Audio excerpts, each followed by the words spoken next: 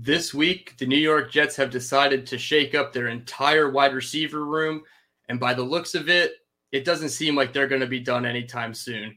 What's up, Jets fans? Welcome to another episode of JetNation Live. We are your hosts, Dylan Terman and Glenn Naughton. It's kind of been a crazy week. We had some signings, some trades, some rumors about signings, all revolved around one position. And it brings me back to this question. I'm going to ask it to you again, Glenn. On our first episode back in September, if I told you that Garrett Wilson might be the only wide receiver on the roster entering the 2023 season from last year, how would you have felt? Because it's projecting that way. Corey Davis might be traded. Berrios has been cut. Mims, anybody's guess as to what they can do with Denzel Mims. It seems like Garrett Wilson might be the only stay from 21 to 23. So how are we feeling, and what are your thoughts about that? Listen, you would think that some crazy stuff must have happened, and, some stuff did happen. I don't know if it was crazy, but of course, the Elijah Moore situation, I kind of addressed that yesterday. Did a quick video right after the trade. I thought it was I felt like the trade was a good possibility. Corey Davis is an interesting one because I've been saying for months now that I'm not 100% sold that he's gone. A lot of people kind of seem to view that as a foregone conclusion. Like, it's 10 million savings. You got to let him go. And I just what I keep saying is, look at the receiver market. Like, yes, he's missed some time, and it's, you wish he could stay on the field, but he's still a relative bargain in today's market for what he brings when he is healthy. And everyone, you hear fans say all the time about the importance of depth. And that's exactly what he would be. If I would love for him to stay on this roster, and, maybe cutting down on his reps a little bit will help him stay healthy. But it has been wild. I don't think we expected to see this much turnover in such a short space of time. But we also didn't expect Elijah Moore to do what he did. Didn't expect the Jets to pursue Rodgers, where Lazard would be. Lazard's a good player anyway, but obviously going after Rodgers makes him that much more attractive to the Jets. So a lot's kind of unfolded in a short space of time that has really revamped that receiver room. And as you said, they might not be done. Maybe they go get OBJ. So they really are trying to do everything that Aaron Rodgers asked for on his list. Yeah, it certainly seems like at least two of those names could be a potential truth, whether it's Allen Lazard, Randall Cobb, or Allen Lazard, OBJ. It seems like that's trending to be the case for the Jets. We'll kind of start in chronological order here. First was the signing of Mecole Hardman yesterday at about 2 p.m. Word came down that he was signing to a one-year deal with the Jets. It said up to $6.5 million, so it looks like that number is a little bit inflated. I think when the base number comes out, it's going to be lower, maybe like a 2 or 3 year deal with a bunch of incentives. And my immediate thought to that is it's a Braxton Berrios replacement. I even, Packers fans were ad nauseum tweeting about, Elijah Moore's coming to the Jets, or to the Packers, and I was like, they needed a Berrios replacement first. I don't think it was a Moore replacement, obviously. Mm-hmm. And even after the trade came down that Elijah Moore was sent to Cleveland for a third, him and a third for a second round pick back from Cleveland, I still didn't think that this is the case. Mecole Hardman and him are different types of players. The type of skill set that Mecole brings is a more vertical skill set, even though he does do the jet sweeps and the screen stuff like he did in Kansas City, but he's a more vertical, take the top off the defense. And I think that was something that was very lacking of the Jets. Elijah Moore is that short, shifty intermediate guy. Garrett Wilson's the route runner who can kind of win at all three levels, but you're not going to ask him to go just run go balls. And Corey Davis, yes, is your contested catches on goes, posts, and, hitch routes and stuff like that. But I still didn't think they had that burner over the top. So Mecole Hardman definitely achieves that for him. But then on the flip side, I was really sad when they traded Elijah Moore to Cleveland. From a fan perspective, I really wanted to see him with an actual quarterback under center. I know Zach Wilson obviously hasn't been the best for him, and you can blame whoever, Mike LaFleur, Zach Wilson, Elijah Moore. I think all three, just like the similar situation we're in now with the Packers and Aaron Rodgers, all three hold a little bit of blame and a little bit of, put their back against the wall, and they got to stick up for themselves. So ultimately, Elijah Moore's gone. It sucks, but we get a second-round pick back. We're now scheduled to pick back-to-back in the second round to 42 and 43. So what are your thoughts on both the signing and the trade as far as what we can get out of Mecole and what we could see out of those second-round picks now? Yeah, I think, like you said, that the key point is his game is so much different than Elijah Moore. Other than they're both really fast, but that's about where it ends. Right. Mecole Hardman he's a guy who he's a big yards after catch guy. You got to get the ball to him sort of in space or in stride, because he's not going to make a lot of guys miss with any with any east west movement. He'll outrun people, but he's pretty much a north south guy. Whether it's after the catch or running a deep route. Like you said, even on the end of rounds, like he's gonna fight to get to that corner. Once he does, he's a straight shot. Whereas Elijah Moore is a far more elusive guy who can do a lot more. He's a much better player. And as I said, I understood why the Jets traded Moore, but it is a little bit, you feel like, because I've been saying too that he's going to blow up. He's going to be a great player, and the Jets just continue to not get him the football. So, people who just wake up in the morning, look at the box score, think, "Oh, this guy must suck," but he doesn't. He's a damn good player. Unfortunately, he's a player who put himself ahead of the team, and now he's not here anymore. So, the Jets move on and go from there. But two very different players, and I agree. I don't see Hardman as a replacement for Moore. I think there's still more to come, and we'll see what happens with the OBJ thing. Kind of torn on that, but obviously this is the direction the Jets are at least trying to go in. Yeah, it feels like, unfortunately, it all circles back to that trade request that Elijah Moore put in midseason, despite the winning streak that the Jets had been on for the first time in forever. I feel like that obviously still lingered, those feelings. They got rid of Mike LaFleur, but that's not going to, satiate a player entirely, because that's not going to say, he had a conflict with Saleh or whatever. I'm not, reporting, I'm just speculating. So it seemed like there was always a little bit of a rub between Elijah Moore and the Jets, front office, coaching staff, what have you. It just seemed like there was always going to be that tension there. So to me, I don't want to on paper or whatever. I think Joe Douglas lost his first trade as a Jets GM. I think the value that you got back for Elijah Moore was pretty low. I think it equaled out to be a high third-round pick. Obviously, you give that third-round pick back, so you never know what the Jets are going to do with those second-round picks. But if Green Bay gets their wish and both those second-round picks go to Green Bay for the Rodgers trade, you're looking at a pick 13 and then pick 112. You got a big gap in between there. So it's a kind of a tough spot to be in when you need to fill roster spots. So every week we talk about that trade down seems more likely from 13. And I feel like if one or two of those second round picks go to Aaron Rodgers, you got to trade back from 13. So I think it's just going to be interesting how all of it comes together. From my perspective, I hope they're still in on OBJ. I feel like the wide receiver room as it is okay, but I feel like Corey Davis is more likely than not gone. You can probably save the money and just allocate that money right to OBJ. I've been saying that on maybe like an incentive-based deal for him.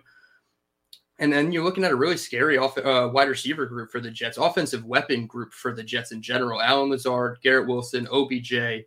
You can kind of mix all three of those on the field at the same time. It doesn't matter which one you put in the slot. They all have played in the slot at times. I would say OBJ and Allen Lazard are probably the preferred boundary wide receivers, but you can't stick Garrett Wilson in the slot full time.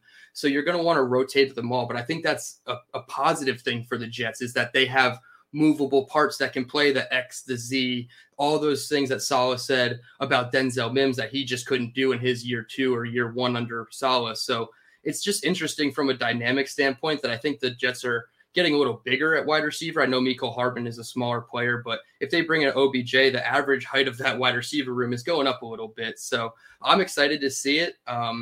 Obviously, like I said, sad that Elijah Moore's gone. I have probably 10 autographed rookie cards of Elijah Moore just waiting for him to blow up so I could have sold off a couple for some money. But maybe he blows up with Deshaun Watson in Cleveland. It's the best quarterback he's had in his career.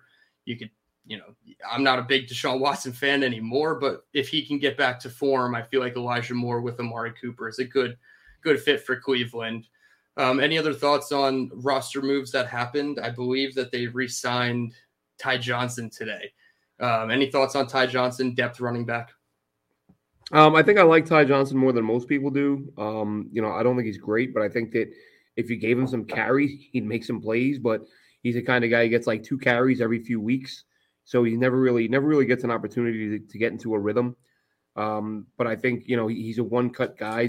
He's explosive. If he hits the hole, if you get him in some open space, he's a guy who can make some plays. But I do think it's interesting he came back, though, because it looked like once he hit free agency, I thought he was gone, and especially with a new offensive coordinator. So that tells me that Nathaniel Hackett sat down and watched him and said, yeah, let's bring this guy back. And that's, if I'm not mistaken, that's his third offensive coordinator, right? Because he was here with Gase, and now so that's 3 OCs that liked him. I know a lot of fans don't. He's a guy where I forget who they were playing a couple of years ago. He had like 3 drops in literally like 4 plays. It was a nightmare scenario for him. And ever since then, like people are like, oh, he can't catch, and I'm like, well, historically he can. He literally had like an atrocious 3 minutes.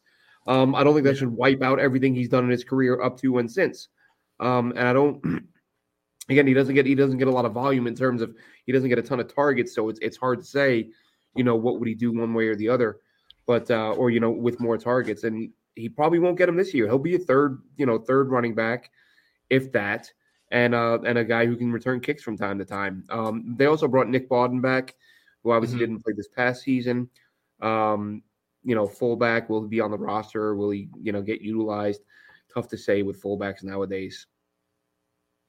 Yeah, I think I would take Ty Johnson over some of the other options that are out there. I know that there was a rumor that veteran Ezekiel Elliott has narrowed his choices down to 3 teams, the Jets being one of them. I believe it was the Bengals and the Eagles. So maybe Ty Johnson holds them off from signing a Zeke. I don't know necessarily if that's their thought process in the building, but I also saw a lot of Mecole Carter hate on Twitter today.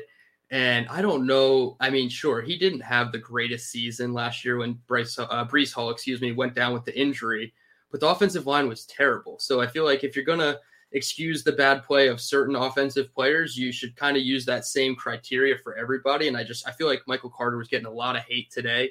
And I saw it speculated that he might not even be running back 2, might not even be running back 3 entering the season. And I don't know if I necessarily fall in line with that, way of thinking with Mecole Carter. I still think he's probably the number 2, unless they did go out and get like a Zeke until Breece is healthy. But I don't know. What are your thoughts on Mecole Carter on this depth chart? Do you think he's sliding down like people think?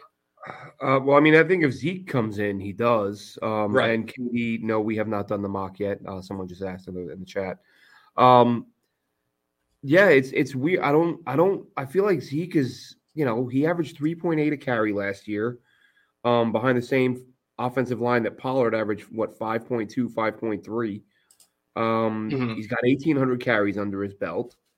I don't feel like he's the same player he was a couple of years ago, and I don't love the idea of bringing him in, but I also don't love the idea of current Jets players taking to Twitter to trash a guy who might be on the way in here. Or tell them we're good, we don't need you. That's let's leave that up to the GM. And I've been saying for years, man. Like when Twitter first came along and players started getting on there, I remember thinking to myself like this might go poorly. Like this might be a bad idea. And now you're seeing like it's again. I would rather they didn't sign Zeke. I don't want the guy. But I'm not a player on the team, and I'm not gonna tweet out that we don't want you here. That's again, that was Joe Douglas in an awkward spot. And I think one of the tweets was deleted. I think because Breece Hall sent out a tweet saying, "Oh, we're good, aren't we, Mike?" And it's just don't just let the roster be what it is, and don't.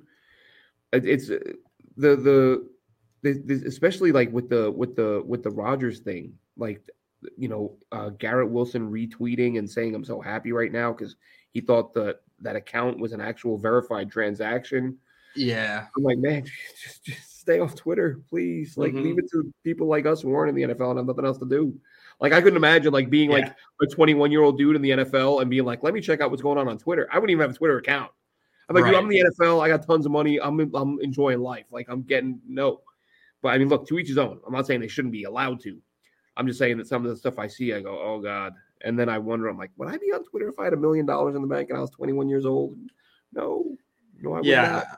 I feel like most of these younger athletes, especially as they grow up with the social media, that one thing that they need to think about when they get to this level is a social media manager, somebody that's going to do the tweeting for them sometimes. And obviously that's not to say that they never tweet their own stuff, but it feels like a lot of tweets get walked back and deleted, and players or, people like us or, the really investigative Twitter people are screenshotting before they get deleted, and then they still throw it back up. So like those tweets never go away for those players. But yeah, Breece Hall basically said, yeah, we're good around here, aren't we, Mike? And, Mecole Carter retweeted it and said, yeah, we're all good. And I feel like that could create attention if Zeke was the signing, because I mean, I think he's going to go to Philly, but it absolutely could. That could be an issue. He's going to Philly, or you think? No, I said I think he's going to Philly. Yeah, I put out a tweet saying the same thing.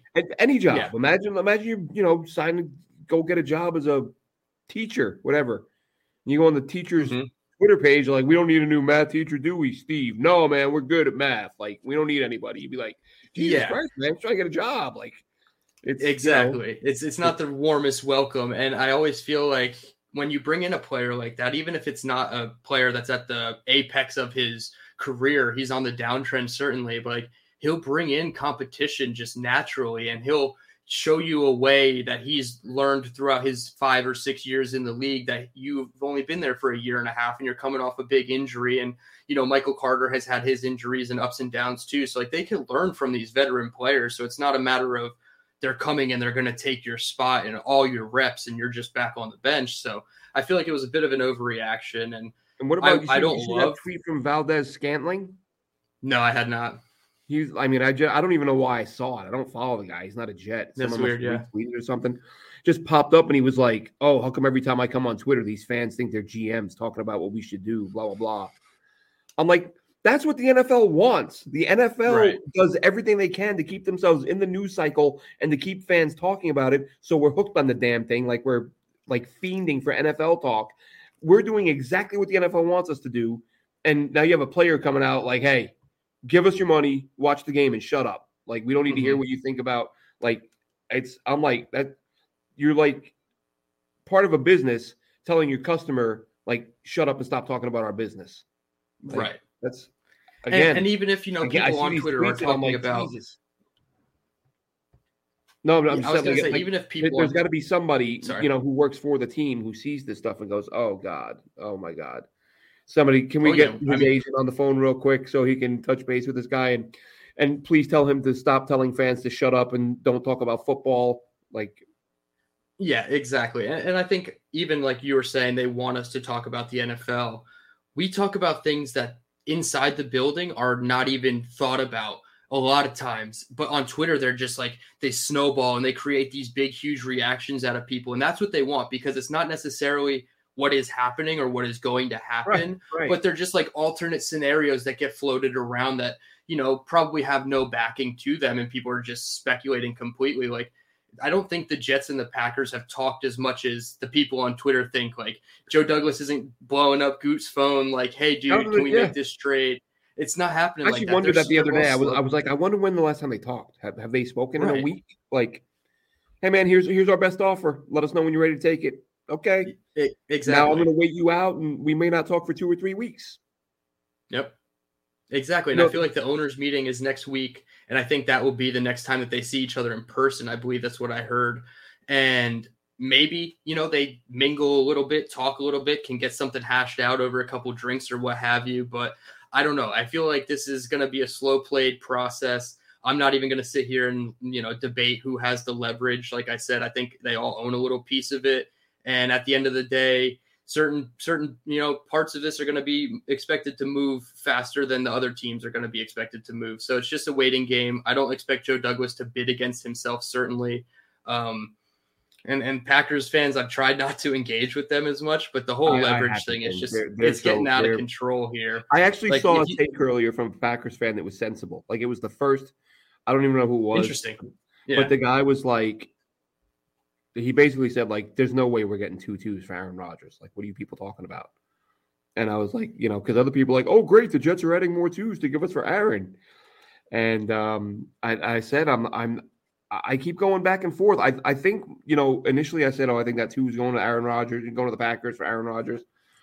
But then I thought about it. I'm like, I think I'm allowing myself to be influenced by the media talk about, hearing like not even Packers fans, but like some people, and granted, some people who, just because you're on ESPN doesn't mean you know what you're talking about. Right. But I've seen people say like the Jets should give up 2 1s and the Jets should give up a 1 and a 2. And like, I think I'm allowing them to influence my thinking. And I'm like, maybe they are going to give up more than it, because I keep saying a 3 and a conditional. Now the 3 is gone. I'm like, do I think Joe Douglas is going to give up a 2 for a 1-year rental? And I just, as I said the other day, if that happens, I think it's Woody Johnson saying, just do it. I don't care what it costs. But I think if you leave it up to Joe Douglas and say, how many of your premium picks are you willing to give up for a 1-year rental? I think the answer would be none. And, I thought maybe a 3, which technically would be a premium depending on where you are in the 3rd round. But the leverage thing too, we're all tired of talking about it, but I keep going back and forth. I'm like, the Packers have no other buyers. The Jets have, we don't know what the plan B is. Listen, if Aaron Rodgers doesn't come to the Jets, we'll find out what the plan B is. But I just for the hell of it, last night I watched Matthew Stafford's last game of the season last year. He looked all right. Like I'm watching him. I'm like, I get that he was injured in his neck and all that, and he went on IR. But if he's healthy enough to play, like I wrote that off completely. A couple people said that to me weeks ago. What about Matthew Stafford? Like, neck, he's out. But then it's like, well, he feels healthy enough to come back if he's medically cleared, and he looked fine last year. Why not? If you can get him for a 5th and not give up whatever the Packers want, I would love the Jets to at least, I want to hear a report that the Jets are starting to, don't even give names, just say the Jets are starting to explore other options just in case, to get Green Bay thinking. Like, Jesus, what happens what if they do find somebody else? And I think the Jets need to at least create the illusion that they're preparing to move on. But I think Joe Douglas is I think everybody knows that Woody Johnson is 100% in on Aaron Rodgers. So maybe the Jets are like, no one's going to fall for that. We can leak that we're looking at somebody else, but everybody knows that Woody wants Aaron Rodgers, and that's the end of it.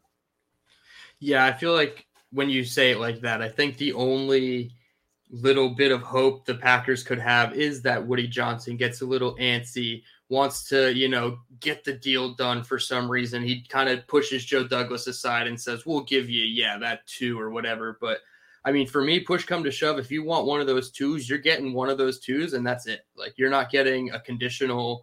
You should probably send us a 6th-round pick back, honestly. Like, I don't see how. And I'll go back to the Brett Favre trade. That was a 4, like you said. We don't have a 3, or else I'd probably give the 3 for Rodgers. But like, we gave a 4 and then a conditional that ended up not, coming to fruition or whatever. So it just seems like it's not going to end like the Packers fans on Twitter think, and it might not end like we think. Who knows? They could end up parting ways with 42 or 43. If they end up parting ways with both, well, I'll get on here right away and give my angry reaction, because that would just piss me off. I just see these people that are like 42, 43 and Jermaine Johnson, and you got a deal. And then a pick swap too. No, you don't. No, you don't. Who says no? We do. Like, and everyone except you. Yeah, I said Joe Douglas I said it on Twitter. I was like, Joe Douglas is not going to bend the knee to a team that handed out an egregious contract. And it's going to like leave you sent me the tweet about what happens if Rodgers retires in the end of this year, the end of next year. Like, it's a lot of money left on the table. And I know he's supposed to still restructure his contract or whatever, but that doesn't mean that money is going away. It might lessen the hit at some points, but that money is going to be paid to him. 2 years, $110 million, no matter how you slice it, that's probably going to end up all to him. So it's kind of weird thinking about this whole thing. I wanted to get it done. It's going to be hard to make. I'm sorry. What were you saying? No, I forget. I didn't mean to interrupt you, but I wanted to talk about this, because I forget which podcast it was. I listen to too many podcasts. I drive 2.5, 3 hours a day, and I just listen to podcasts the whole time. It's the best thing to do. Which one was. I think it was Scott Mason Play Like a Jet, and he had Walter Football on. I think that's who it was. If I'm wrong, I apologize. But he said he was listening to the Ross Tucker podcast, and Ross Tucker just said, if Aaron Rodgers wants this to happen, all he has to do is show up to the Packers facility and walk into the weight room and start lifting, and they'll be like, "Oh Jesus, like trade him now," because if he tears the pec while he's lifting, that's it. $60 million. and game over. Like, so it's like, just go to the facility, walk in the weight room, and you'll be traded in 5 minutes. Which is obviously a bit of an exaggeration, but once they start having like OTAs and things like that, if I don't know when they're next getting together, but because Packer fans are like, we'll just drag this out till the start of training camp. All right, well, there's team activities between now and then, and if he shows up and pops a knee, Packers aren't going to be too happy about that. Or if he comes back and looks really good and outplays Jordan Love, you're going to sit there and be like, okay, do we put that lesser quality quarterback in the starter position when we still have Aaron Rodgers? Yeah, I don't see. I honestly think if he showed up, I don't think he'd give him any reps. I think they'd be like, no, I feel like they would just put him in street clothes and he shows up and that's it. But like, how the hell are you going to play that when you have a legacy to uphold as a franchise? Like, you're just going to do one of the longest tenured Packer in franchise history. I don't think they care about that. I mean, the way they're acting, and that's the worst part. They're just going to say, free agents will still sign with us. They still want to come play. It doesn't matter. Like, I feel like if Jordan Love has a so-so or a bad year, Green Bay is not going to be an attractive destination in 2024. But I feel like this all plays part of it. So, like, you want to treat your guys right on the way out. And that's something Rodgers has always talked about. You want to treat your guys right on the way out. And they don't really do that. So it's unfortunate to see. I hope it gets done. It's going to be hard to mock because we don't know which picks we will have, we won't have. We're going to operate under the assumption that none of the picks are going to Rodgers. Let's just say the trade happens middle of May. So they're only getting 2024 picks. We'll stick it to them. Which site do you want to use? I can pull up either one on the screen share, but I prefer PFF. I know some people prefer PFN. I'm down to do whichever one you want to do. Do whichever. Do PFN. That's the one I've been using. I should use both more, to be honest. Mm-hmm. I used the PFF one earlier this week to try to just get a feel for who I was going to look at each pick and target, like what positions. And I think they had John Michael Schmitz in the 60 range. And I was this is weird. Like, they gave me a really bad grade for drafting him in the second round. I was like, this seems really off. Yeah. All right. So PFN. All right. I'm going to set it all up before I put it on the screen. All 7 rounds. Fast. Click here. Get rid of all these ads. Present.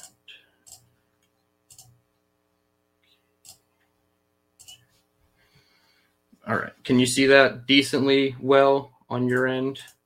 I'll ask the same to the chat if they can. If anybody's in here and wants to say if they can see it well or not. Yeah, it looks okay so far. All right. Pick the Jets. All right. Yeah. So we're live. It's going. We're not gonna do trades. Or do you want to do trades? You don't want to do trades. Okay. I think the Jets will trade, but let's hold off on trades for this one. I agree. Okay, so reject that one. We're gonna look at some of the players that went first, get a scope of the feel of the board, how it went. We see 2 quarterbacks in the top 5, but Will Anderson, number 1. That's a very, very odd curveball. Quentin Johnston, top 5. Jalen Carter, 6. Paris Johnson, 7. Jordan Addison, 8. Wow, this is a very different mock draft as I've seen. Tyree Wilson, 9. Joey Porter Jr., 10. Will Levis in a trade-up situation for Tampa Bay at 11. And then Houston, Jackson Smith, and Jigba at 12. So that Bryce Young still on the board.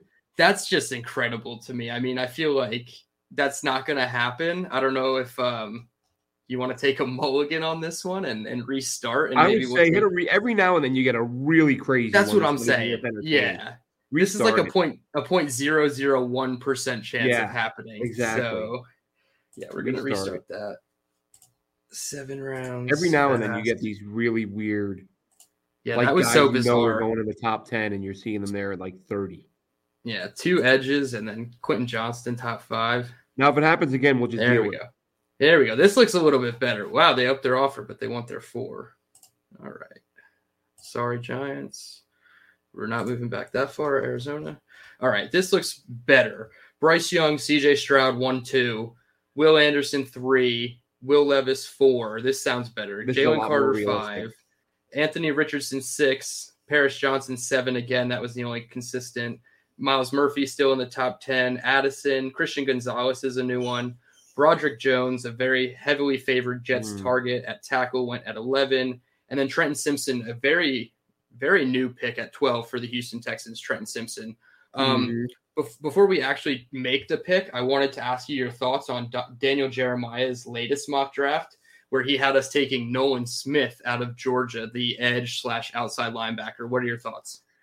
It's one of those things. It's hard. It'd be hard to be upset about getting a player who's that talented at a key position, but I just can't see them passing on tackle unless he thinks there's going to be a starting caliber tackle there in round 2, which then means, if they keep that pick, maybe you get a center and a tackle at 42 and 43 if you go with somebody else early on.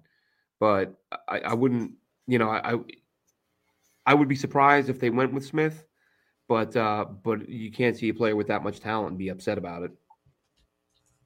Yeah, I was obviously shocked when I scrolled down and saw that there was a lot of offensive tackles still left on the board, and they still went with Nolan Smith. So my first reaction was, oh, this is just like Daniel Jeremiah putting Mekhi Becton to the Giants at 4. He's creeping up the board. Daniel Jeremiah has a little bit of knowledge on what's going on, and he just wants to put it up in that range. And then when it falls maybe to like 15 or even 11 to the Titans, then everybody will be like, oh, okay, DJ was kind of right with that range. I don't know if he's necessarily a fit for the Jets. He mentioned Bryce Huff. I looked up their measurables. They're like 20 pounds different. And I think Bryce Huff has 2 or 3 inches on Nolan Smith. So they're very different body types. I don't necessarily see how he would fit into the scheme right away. But like you said, he's an explosive player. I feel like the Draft Network's motto has always been draft good players, and certainly you want to do that.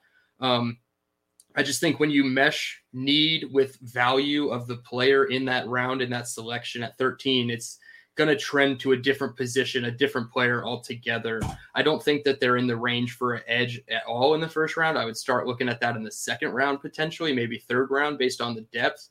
But I wouldn't hate Nolan Smith as, the player himself, because he was just fantastic at the combine and a very good player for the Georgia Bulldogs. So with that aside, I can pretty much assume we're not going to take Nolan Smith here at this selection. Right. Is there any positions or players that we haven't, mentioned that you don't see taken? I see Paris Johnson and Broderick Jones.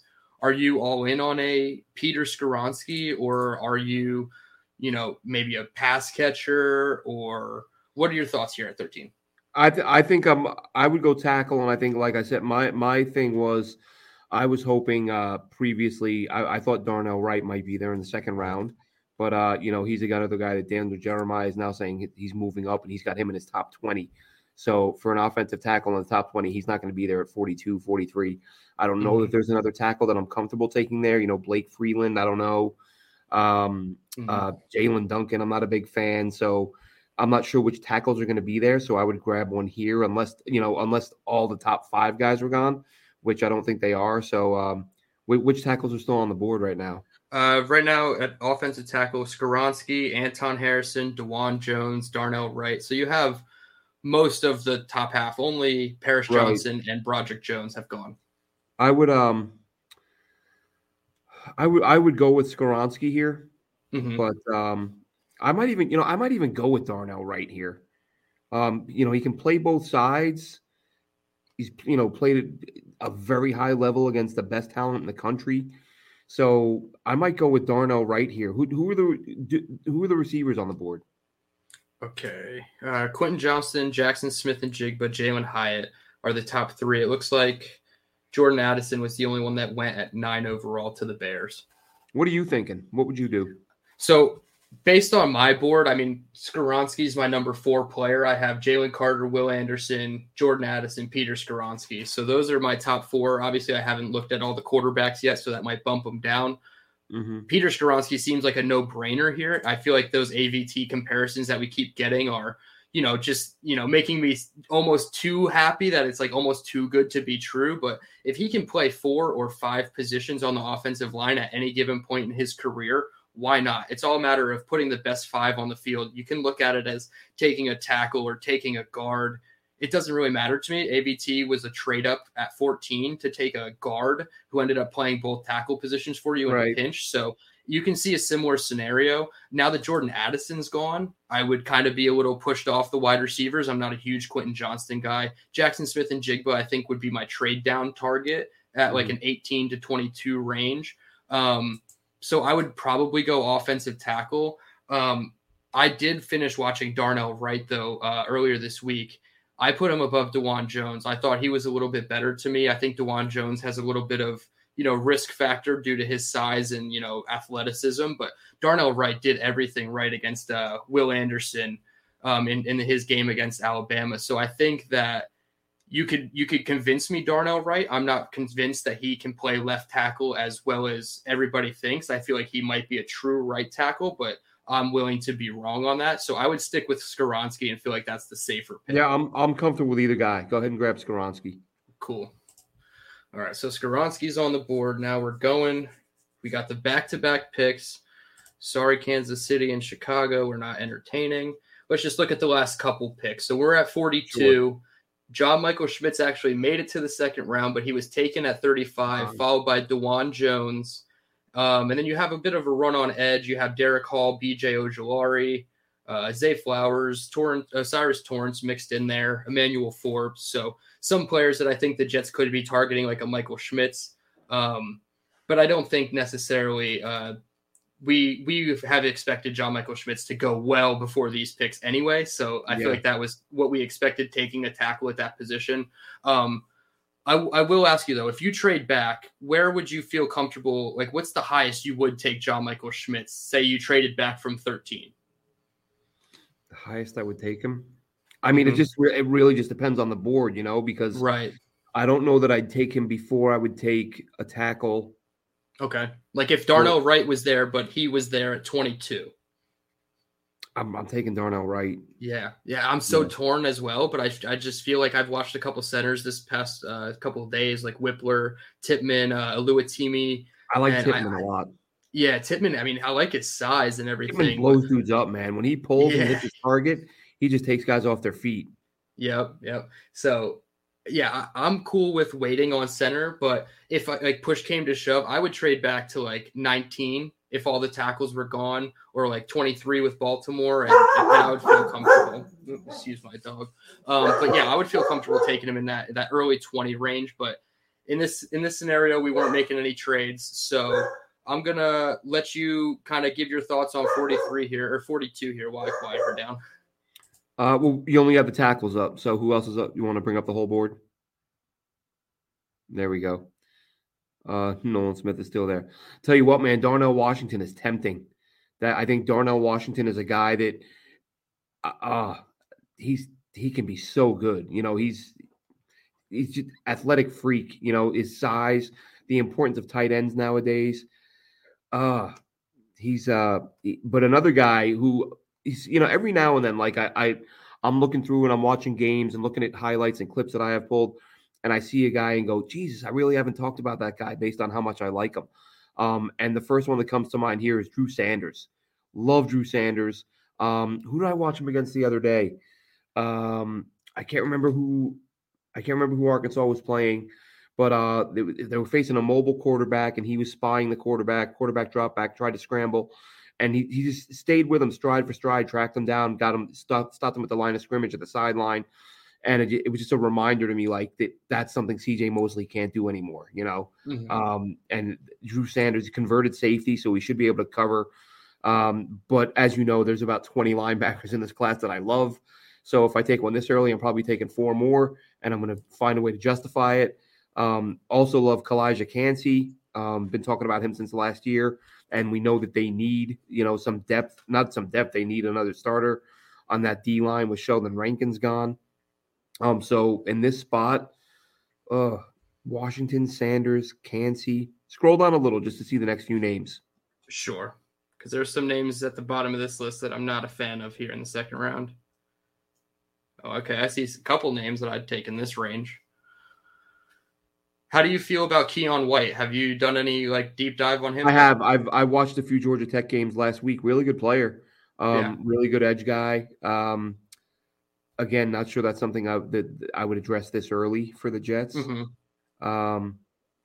Yeah, I think the top guys are at I the think top. for me, you look at the athletic freaks from Georgia, Darnell and Nolan Smith, and you're intrigued by them. Certainly, like for all the things that we said about DJ's pick at 13, if you could steal him at 42, that would just be amazing.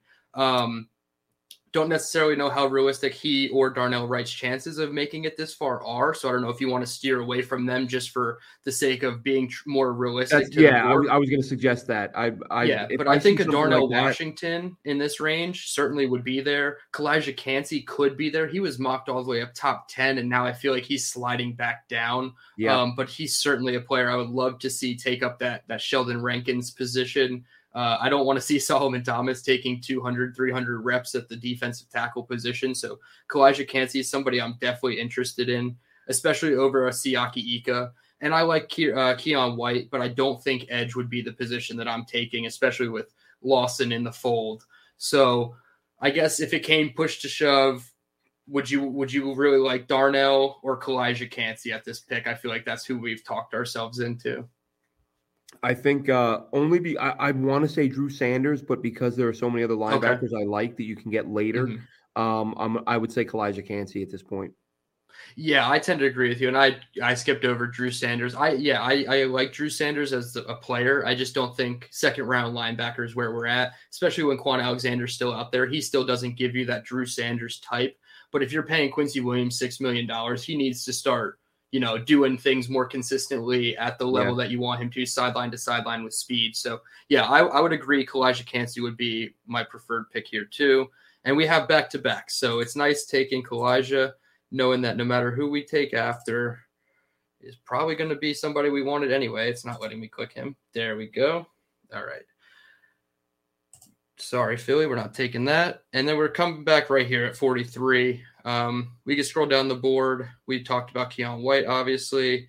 I know you said Darnell. Are you interested in Dalton Kincaid at all, or is it more likely just you like Darnell Washington for his specific skills? If I'm taking a tight end, it's Washington at this point. I might take one later, and Kincaid's another one who I'd be surprised if he's on the board at this point.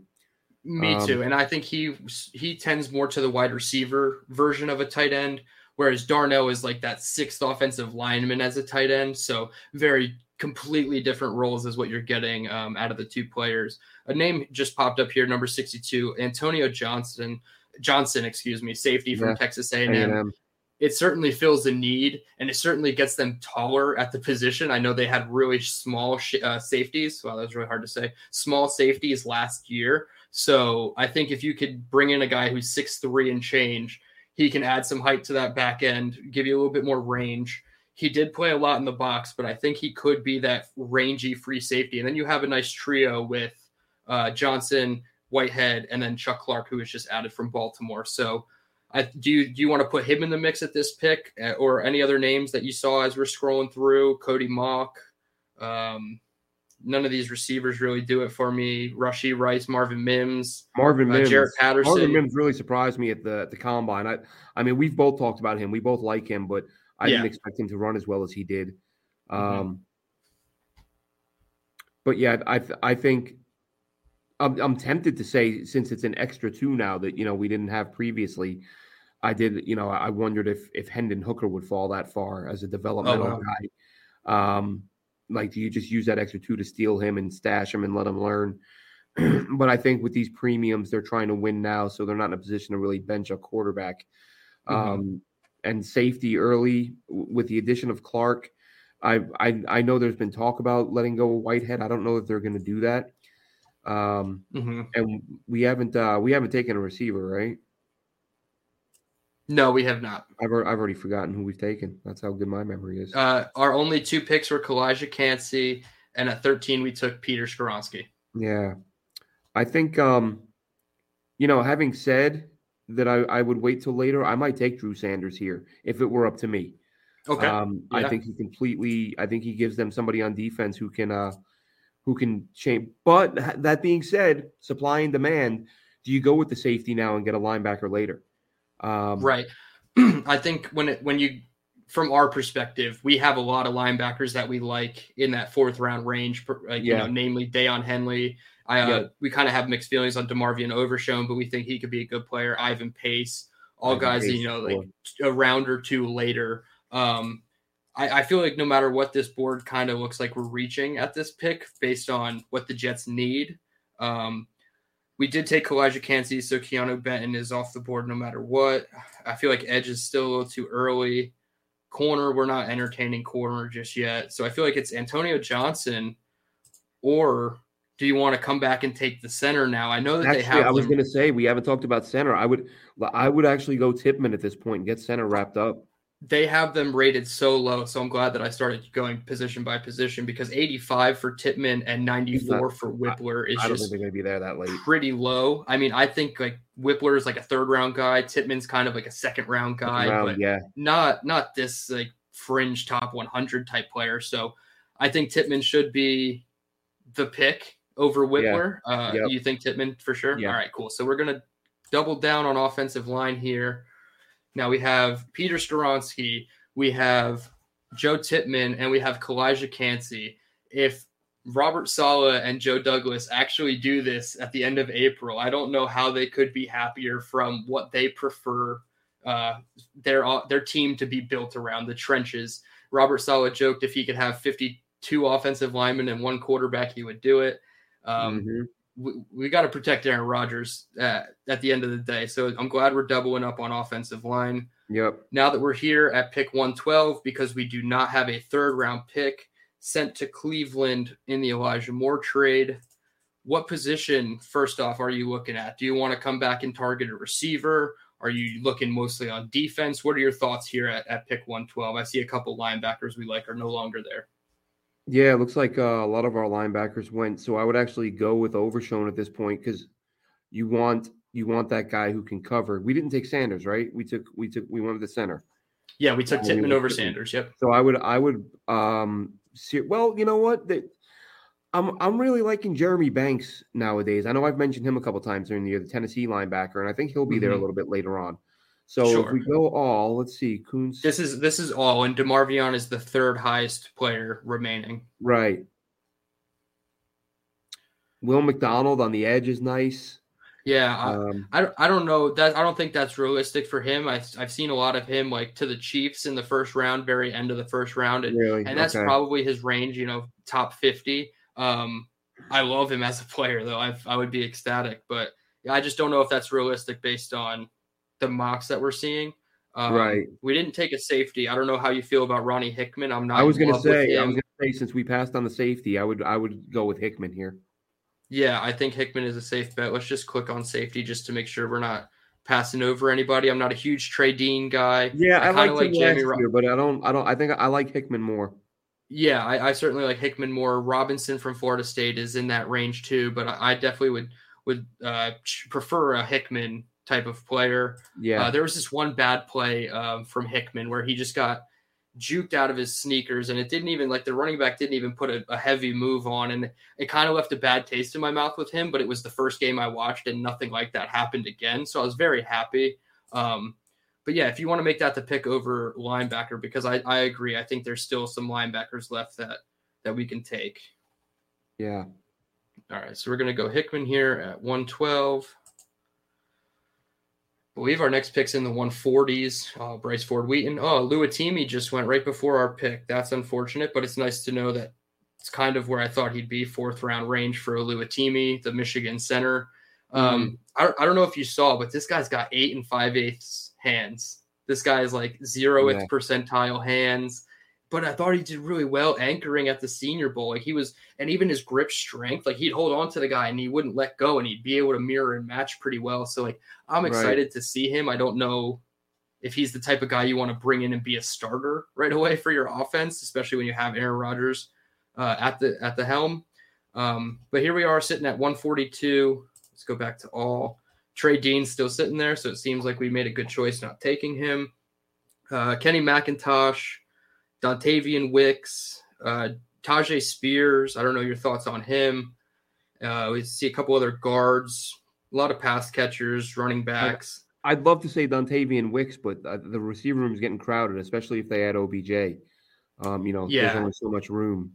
Yeah, you'd really have to get rid of a Mims and a Davis bring in an Right. OBJ, and then have a depth guy to make all that work. And Yeah. to see 4 more wide receiver moves this offseason would be pretty crazy. I'd be honest.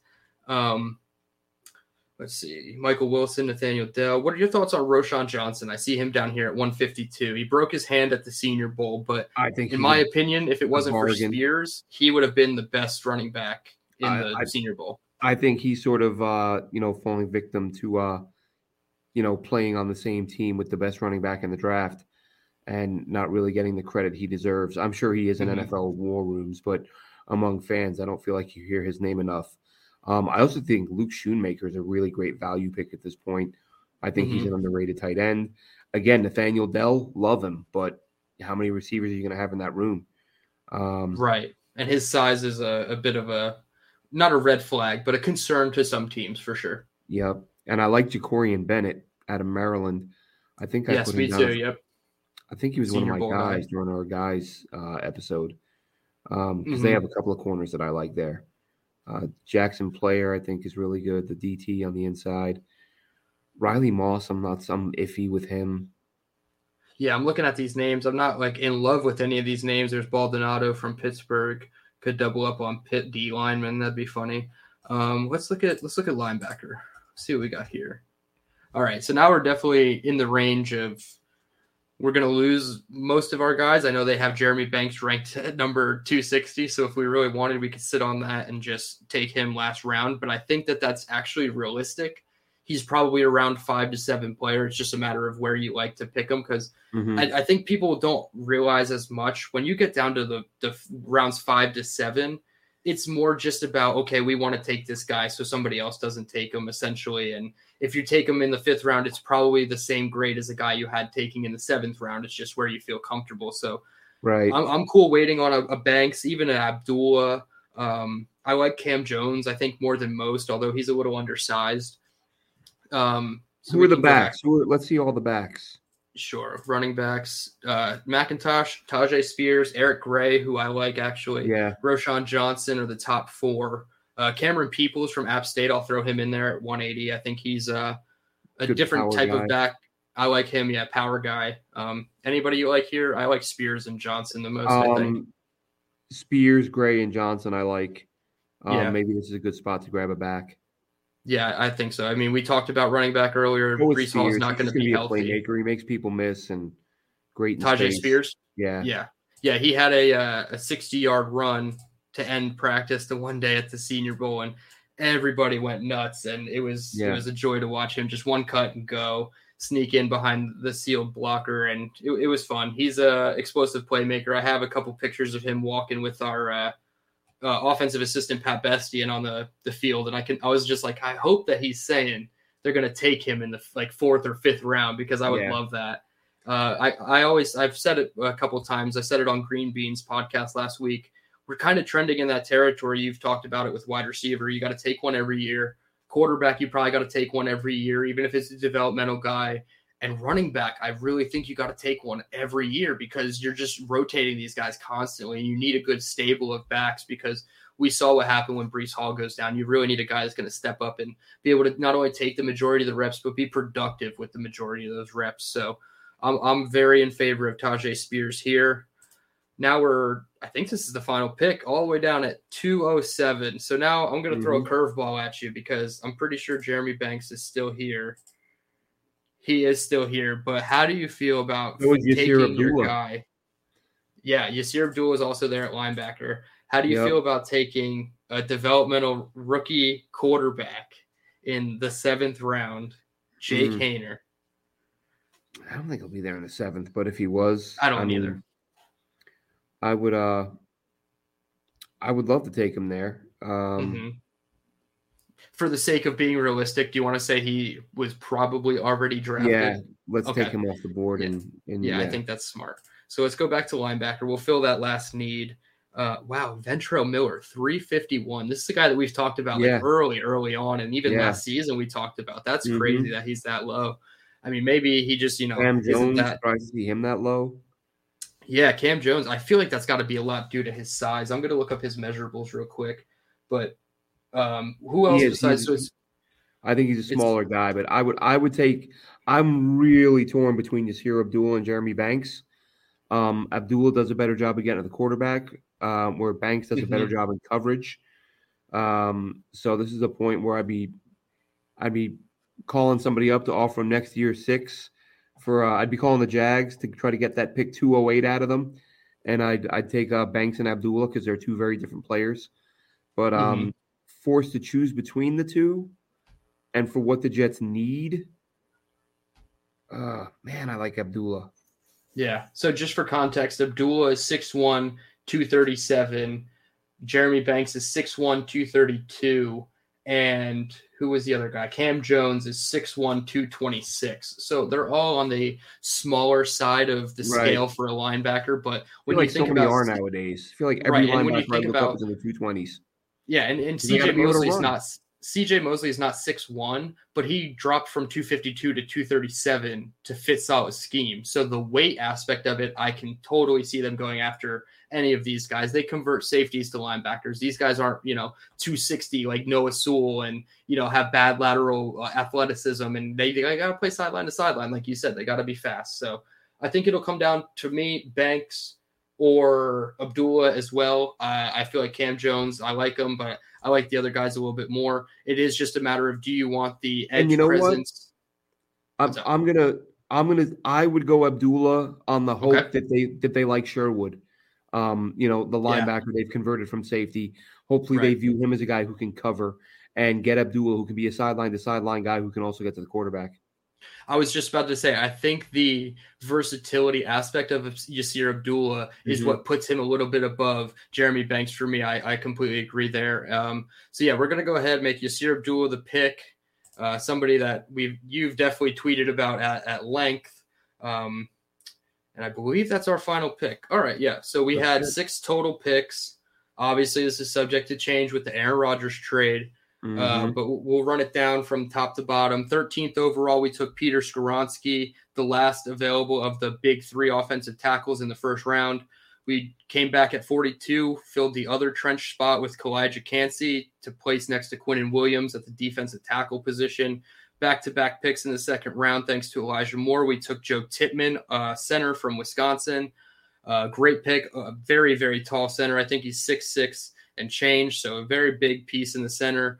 Ronnie Hickman at pick 112 in the 4th round, safety from Ohio State. Doesn't necessarily add that big height element that might be missing in the back end, but that might not be something that they want. They might want to go back to those smaller safety types, and I think Ronnie Hickman is a very good player.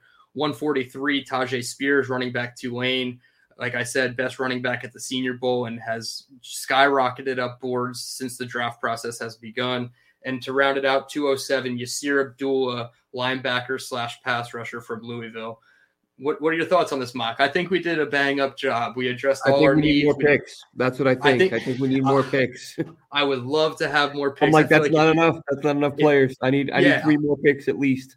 Yeah, I wasn't sure how fast the mock would go in the whole process. I'm glad that, with the 6 picks, we were able to have good conversation and whatnot. But yeah, I'm used to having 8. Like 8 with Joe Douglas is like kind of standard. And I feel like we're not going to see that this year because we're obviously going to have to give something up for Rodgers if the trade happens before the draft. So if you're looking at 5 picks, I mean, last year they made 7 in the top 117.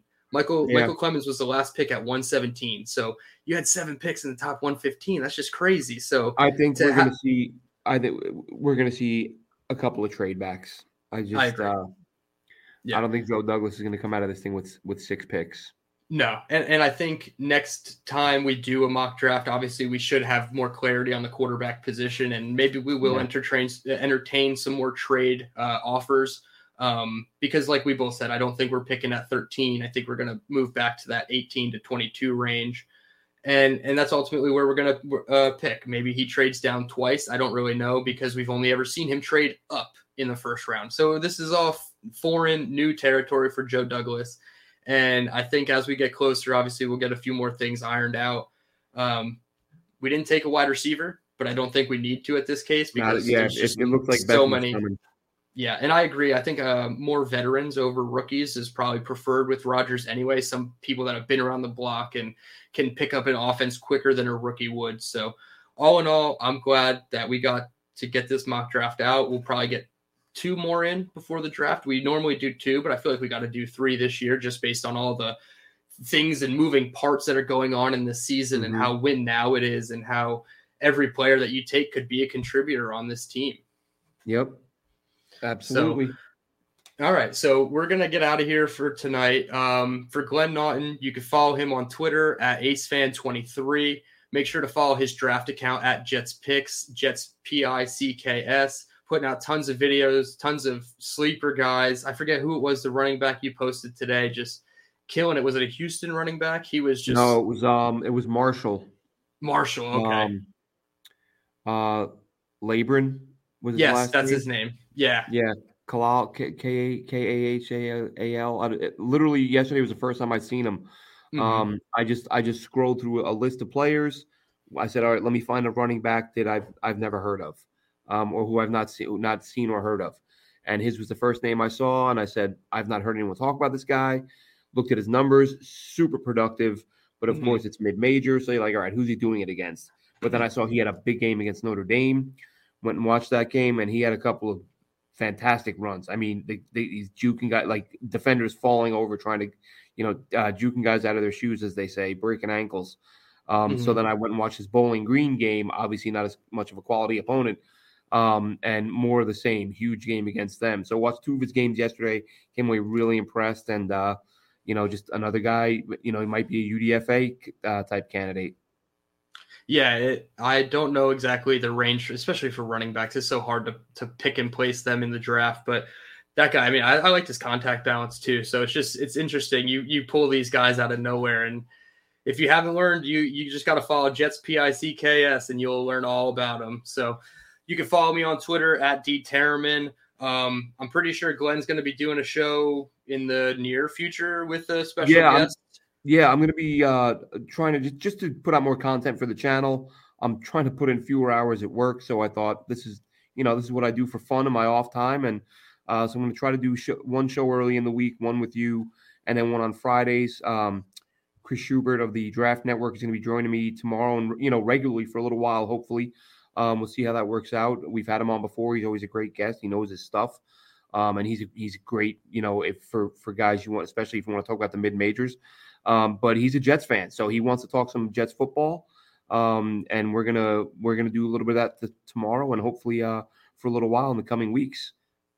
Yeah, it's going to be really excited. I'm very intrigued to tune in and see what you guys talk about. I'm also going to try my best.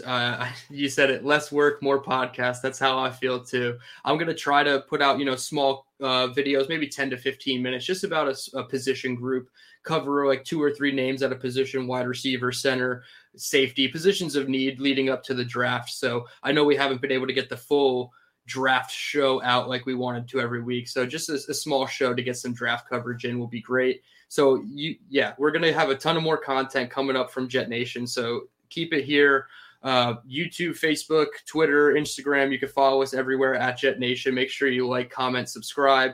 Check out all the new content we have coming. Glenn's dabbling in those shorts, which are ever so popular on YouTube. And until next time, let's go Jets.